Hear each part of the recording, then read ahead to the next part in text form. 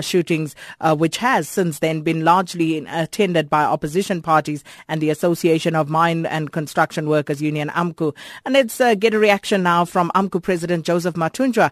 Good to speak to you again, Mr. Mathunjwa. Hi, good morning. And how are you, John? I'm very well, thanks. So, Mr. Mathunjwa, what is AMCU's reaction to Deputy President Cyril Ramaphosa's utterances over the weekend?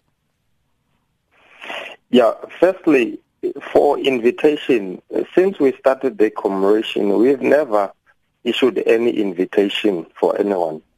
As you would know that if there is death in the family, you don't invite people. People, they come by themselves because they know what has happened.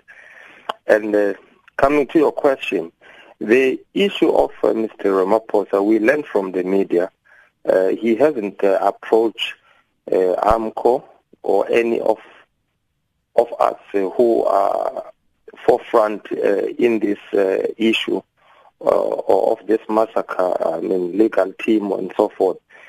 But the question will be, what is he apologizing for? Is it for the language used, which we know that he said a concomitant action has to be taken against the workers?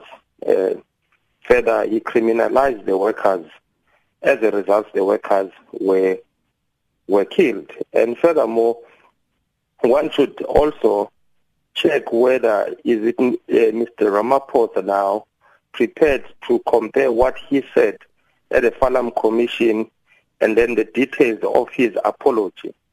And then the space in which this apology was extended, I don't think it was quite relevant. As an African, Mr. Ramaphosa, he knows very well that where he's supposed to go when he has aggrieved any person. For instance, these families, they've got their homestead, and also those families, widows, are organized by AMCU. He knows our offices. Is it for convenience purpose, as he maybe has got ambitions of being a president of an ANC and maybe later to be the president of the country? These things, it really worries that it still confirms what I've said on the 12th of August, on the 16th of August 2012, that the life of a black miner is very cheap in South Africa, especially in the eyes of the capitalists, because you can't just murder people and then when you are confronted with a question somewhere in the universities, then you say, I apologize for the language that I've used. So I think it's a capitalist thinking that the person hasn't changed at all. And also, as someone who is in touch with the workers on the ground, what is the view of workers about Ramaphosa's comments on the weekend? It's not about the view of Ramaphosa's comment. It's an attitude of this government. Remember, Mr. Ramaphosa is the deputy president of the country. The widows and the arrested and the injured hasn't been compensated even today. They don't care whether they eat, whether they've got a shelter.